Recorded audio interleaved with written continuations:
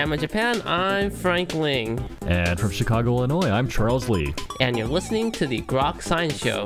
That's right, it's a weekly look at the world of science, technology, and their effects on our daily lives. Coming up on today's program, Heidi Cullen will join us to discuss the weather of the future. So stay tuned for all of this. Plus the Grokatron 5000. And our world-famous question a week. Coming right up. Here. On the Groks Science Show.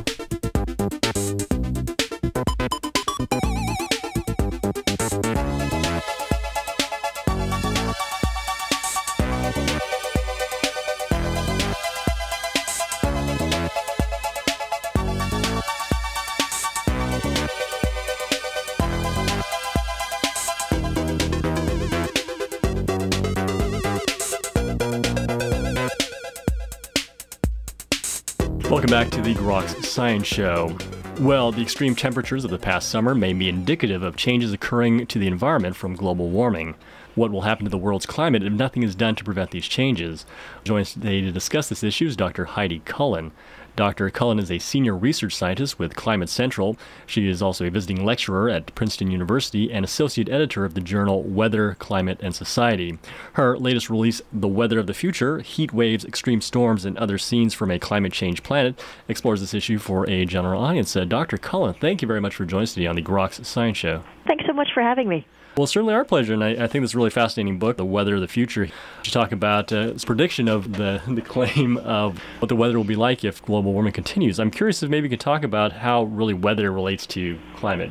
You know, I think ultimately what it really tries to do is just to help put weather in perspective and give it some context. And I think one of the things that we've learned through studying climate science over the past 100 years, essentially, is that when you add CO2 to the atmosphere, by warming up the planet, you essentially increase the likelihood of extreme events. So things like heat waves, droughts, floods are expected to worsen and intensify. And from the observational record, we can already see that that's beginning to play out.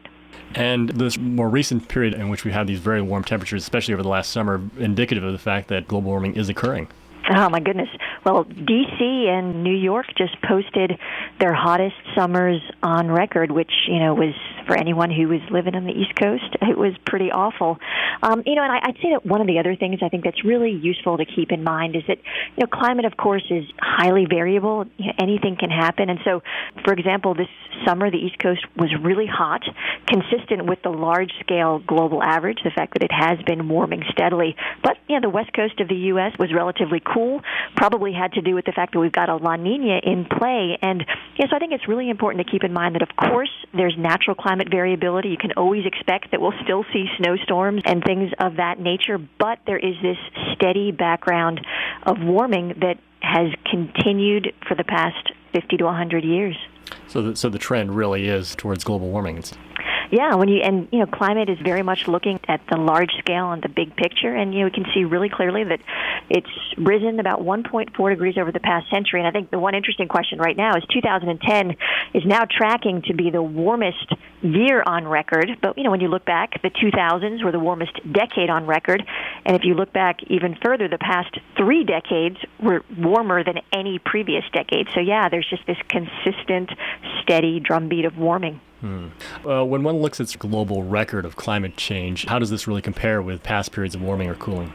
Well, I'd say that maybe the easiest way to think about it is that right now the warming that we've seen and the rate of the warming, I think it's important to keep in mind that, of course, there's been a ton of natural climate variability. We've seen, ice ages, we've seen warmer periods, but the rate with which we've seen this warming is unprecedented. And, right now we're very much outside, what scientists like to say is outside the envelope of warming that's taken place over the past 2,000 years. So this, right now, there's a signal, a very strong signal within the noise, and scientists basically try to attribute the cause of that trend. There's numerous ways you can attribute the cause of this steady warming trend, and all of these different tests point to the fact that the only thing that can explain this steady upward trend is greenhouse gas emissions, ultimately. Is there really a science then for extrapolating from what we've known about past trends to what the future trends will be like? Well, and that's kind of what I've looked at in the book, which was just to sort of help people put weather into context and help us all understand, okay, there's a difference between a weather forecast and a climate forecast, but ultimately climate forecasts are very much stand upon the shoulders of weather forecasts, and they allow us to look out into the future and at least, maybe to step back a second. When you poll people, one of the things that comes up is if you ask people what their first image of global warming is when they think about it, it's melting ice. And it's one of these things where it's tough to feel like melting ice is an urgent problem. And so what I tried to do in the book is just to give people a sense of what the models tell us regional climate change will look like in various hotspots around the world. I basically asked scientists to list what they thought were the most vulnerable places in the world, and then I talked about what each of these different places could look like. How reliable are forecasts or predictions of future weather patterns? And they're definitely not perfect, but I think this is one of these issues where, most scientists will just say, definitely these are not perfect models. There is uncertainty, but we know we have a fair amount of confidence that, depending on how much CO2 we continue to emit, it will continue to warm.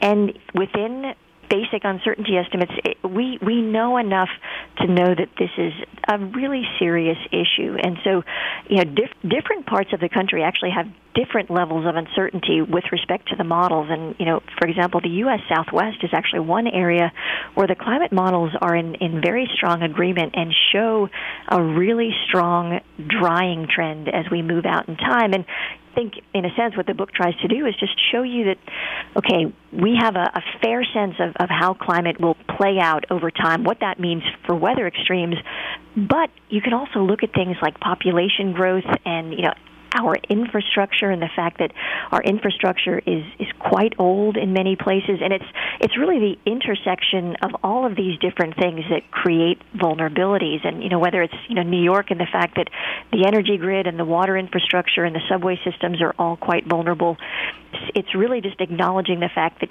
our infrastructure was very much built with a different climate in mind, and we're rapidly heading towards a place where our infrastructure isn't going to be very well equipped to deal with it, and we're already seeing signs that we're not well equipped to deal with tremendous weather extremes right now.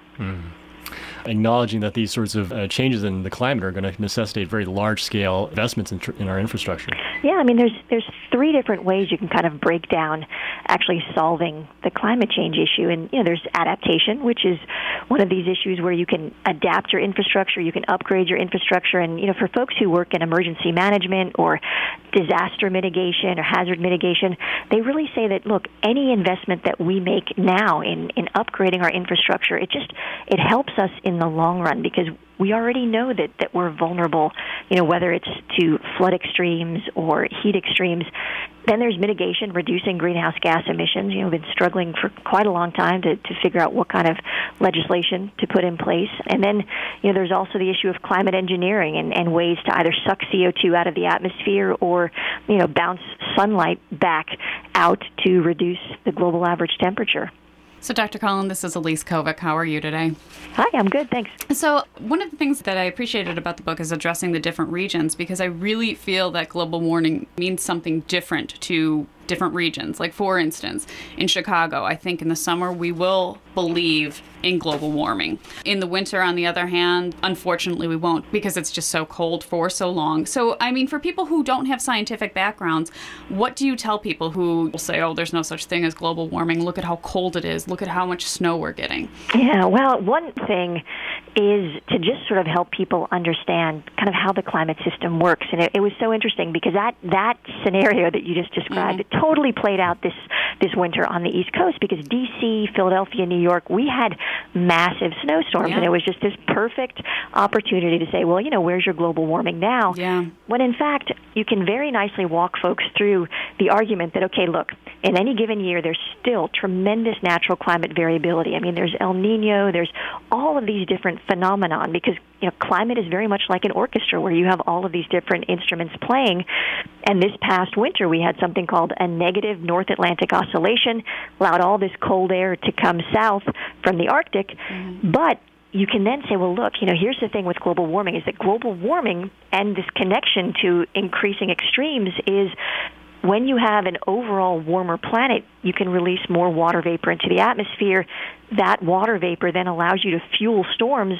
So it's not to say that we'll see fewer snowstorms, because basically there's only two things you need to have a snowstorm. One is a cold enough temperature, and then you actually need fuel or moisture for the storm. And global warming could actually increase the intensity with which we see some of these snowstorms. So there's that element where you can just kind of educate folks and help them understand how the climate system is related in all of these different ways, and that there are ironies in the sense that we expect to see more droughts as well as more floods because of the way the climate system works differently. So I think maybe it's an educational opportunity. Absolutely. And then in the summers, as we see the summers get increasingly hotter, I think that is a big moment to just sort of help people fast forward and say, well, you know what, if you thought this summer was hot, just imagine if we moved forward in time. Sure. Well, the book is really very fascinating in the sense that you do predict what is going to happen in different parts of the globe, the world, from Africa to Australia to California. I'm curious what's the climate going to be like here in North America. And one thing I'll say is that it's, I work very closely with the climate modeling community, and I was at a talk recently where someone who works on seasonal to interannual climate forecasting and predictions said, I thought she kind of summed it up nicely, and she said, it takes one person to make a prediction, but it takes an entire community to make a forecast. And I think having been at the Weather Channel for 5 years, I was so in awe of the power of a forecast. When we watch, Hurricane Earl tracking across the Atlantic, to me, I'm just amazed at the fact that we can actually predict the track, we can predict the wind speeds. It's not perfect. We can offer forecasts for these things. We show the uncertainty estimates, and it's very similar in many respects with these long-range climate projections. And it's interesting because this past summer in the Northeast, incredibly hot, but we actually took a climate model. We did a climate modeling experiment to look at the extreme heat this past summer. And, New York, for example, was about 81.3 degrees in July, which was about 5 degrees warmer than average. But if you fast forward 40 years actually into the future to about 2050, what you see is that this past July is actually a cooler than average, or, a relatively average July. So I think one to think about is as we move forward in time, these heat extremes that we're experiencing right now, they will become the new normal, or they will become relatively cool compared to what we're experiencing right now. So I think there's kind of a thought experiment that we all have to go through to picture what it will look and feel like in the future if we continue to emit greenhouse gases business as usual. But it's sort of a picture that we all have to think about as it's really, as you mentioned before, going to have very profound implications for how we sort of structure our society. Yeah, and I think that's why the whole notion of just thinking about our infrastructure and the fact that for most cities around the country, the infrastructure investment has been pretty poor. And needless to say, we've got a tremendous recession that we're trying to deal with right now, and I know it's difficult to make infrastructure investments during a recession, but in the long run, it's just proven over and over again that it makes so much more sense to do these things up front. And when I talked to scientists for the book, I kind of started with this premise of, 30 years ago, scientists warned about how vulnerable New Orleans was to a hurricane, and it was a forecast. We could say that a hurricane would inevitably hit New Orleans. We couldn't say exactly when it was going to happen, but it was very clear that the city was incredibly vulnerable, and this is sort of where human nature plays such a large role in the sense that it's very hard for us to say we need to do something in advance of the storm. In some sense, the U.S. and perhaps more industrialized countries might be in a better position to adapt these changes. What about those countries in the third world, for example, that will be heavily hit to adapt? Yeah, well, I think one takeaway from this past summer, with the floods in Pakistan and the massive heat wave in Russia, was a country like Russia with 30% of their wheat yield being decimated, essentially, was kind of, I thought, this reminder that, even developed countries have intense vulnerability in the sense that next year we could see the same kind of drought that hit Russia. So I think there's always going to be this reminder that, look, we're all incredibly vulnerable. But then, in Pakistan, for example, we saw just the reverberations of you put 15 million people in harm's way. It has large-scale implications because the world is so interconnected. So it does become everyone's problem. And a region like the Sahel, what was so interesting for me was when I actually sat down and talked with scientists who are working on the ground in the Sahel, you'll see that there's actually steps that are being taken in a very impoverished part of the world to help reduce vulnerability and to sort of increase the sustainability. And in that example, there's something called the Sahel Regreening Initiative, where farmers on the ground are essentially trying to protect their trees, regrow trees, and it's been this great initiative that's actually alleviated poverty. It's increased crop yields, and I mean these are small scale efforts, but it's sort of showing that at every level things can be done, and so we shouldn't feel that it's hopeless. So, I mean, there's certainly efforts going on all over the world. I mean, in your book, you have a chapter on the Inuit people. Right, and it was so interesting working on that chapter because the scientist that I spoke with, Sherry Gerhard, is a Canadian scientist, and she and her husband essentially decided to move to Nunavut and work in Clyde River with the community there. Sherry is fluent in the native language in Inuit, and she's been working with local communities to kind of help figure out ways to reduce their vulnerability. And for me, it was an introduction to just the whole notion of indigenous forecasting, because the communities up in the far north, they rely so much on their own ability to forecast the weather, because it's a traditional hunting and fishing community, and when they go out on, whether it's with a dog sled or with a ski-doo, they're basically at tremendous risk if the weather changes quickly. And one of the things that Sherry learned in her interviews with people was that they felt like their traditional forecasting methods were beginning to fail them because the climate was changing so quickly around them. And so there's interesting adaptation strategies that they're trying to use to just deal with the fact that their surroundings are changing much more quickly than they've ever seen before. So, and this is clearly a global problem. How well advanced do you think world governments are in terms of addressing the change to the global environment? I think that's the really hard part, and for me as a scientist, I feel like my responsibility is just to help people see what climate change looks like and help them understand that this is truly real, and that the science has allowed us to actually fingerprint the cause to humans, to the fact that when we burn fossil fuels, we release additional carbon dioxide into the atmosphere, and to sort of just help people see that.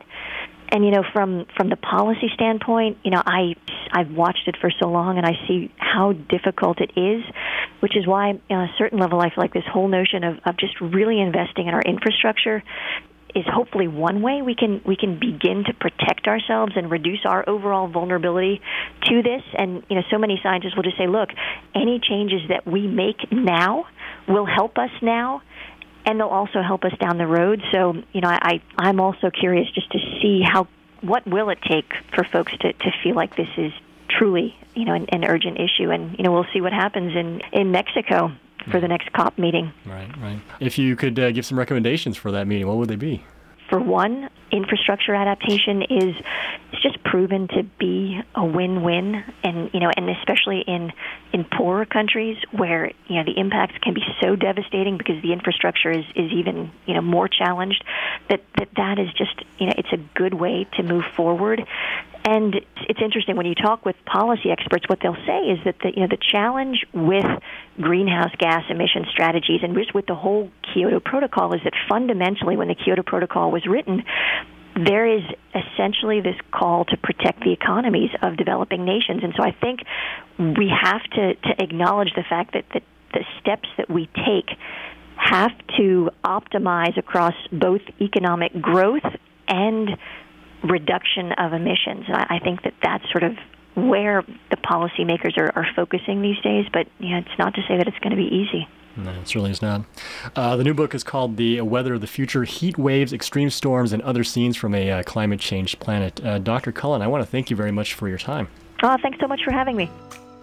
And you were just listening to Heidi Cullen discussing the weather of the future. This is the Groks Science Show. Coming up in just a few minutes is the Grokatron 5000, so stay tuned. If I can reach the stars, pull one down for you, shining on my heart, so you could see the truth. And this love I have inside is everything it seems. But for now I find it's only in my dreams that I can change the world. I'll be the sunlight in your universe. You would think my love was really something good. Baby, if I could change the world.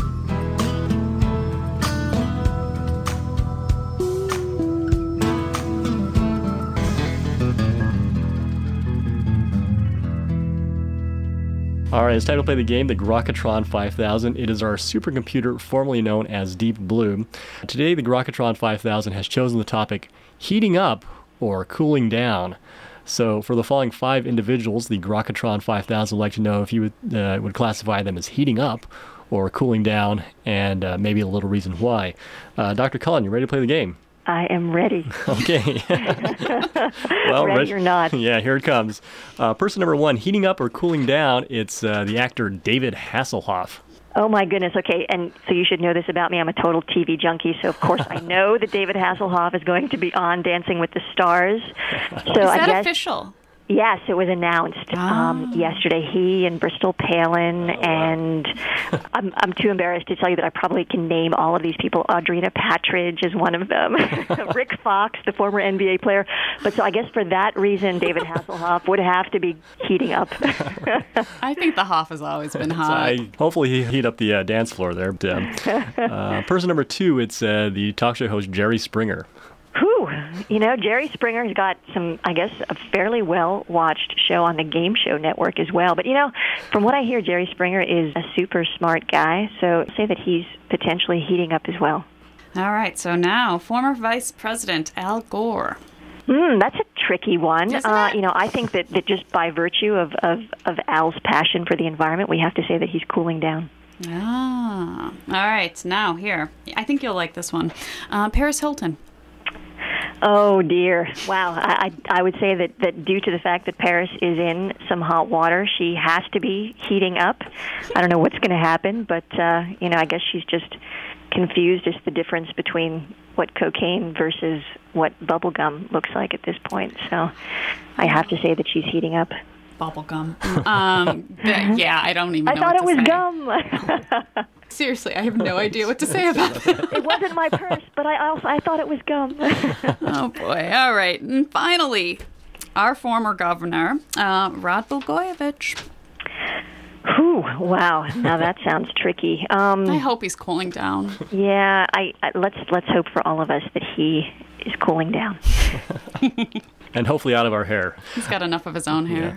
All right. Well, Dr. Cullen, I want to thank you very much for sticking around playing our game. Thank you. Sure thing. Thanks, guys. And again, your new book is called The Weather of the Future, Heat Waves, Extreme Storms, and Other Scenes from a Climate Change Planet. Thank you very much for your time. Sure thing. Have a great night. Bye. So, Charles, we have something very important to talk about today. It's, I think, the most important thing that's ever happened in the history of the Grok Science Show. It's our triumphant appearance at the Bacon. And competed last Saturday in the Bacon Takedown. The Grok Science Show took 3rd place. We're very proud to announce that, and for all of the people who wished us well. Of course, we know 1st and 2nd place just bought out the judges, so. Yeah, and we didn't have enough money. I know. What can you do? Non-profits. All we had were quiche. And the quiche was delicious. Indeed. And of course, one more thing. Here's a double shout out to Mick. So Mick is one of our fans that goes onto our website and will actually comment. And so we encourage everybody to go on the website and comment. Send us emails, send us show suggestions. We would love to hear from you. Hate mail, that's fine too. I don't want it. Send that to Charles. I can deal with it. Visit our website, www.groks.net. We're also on Facebook and Twitter. See us there. Well, this is the Grok Science Show. I've been Charles Lee. And I'm Elise. And we'll be back into more from the world of science and technology. If you'd like to see us, you can do so on the web. Our web address is www.groks.net. You can also email us at science@groks.net, and we're on Facebook. Have a great afternoon.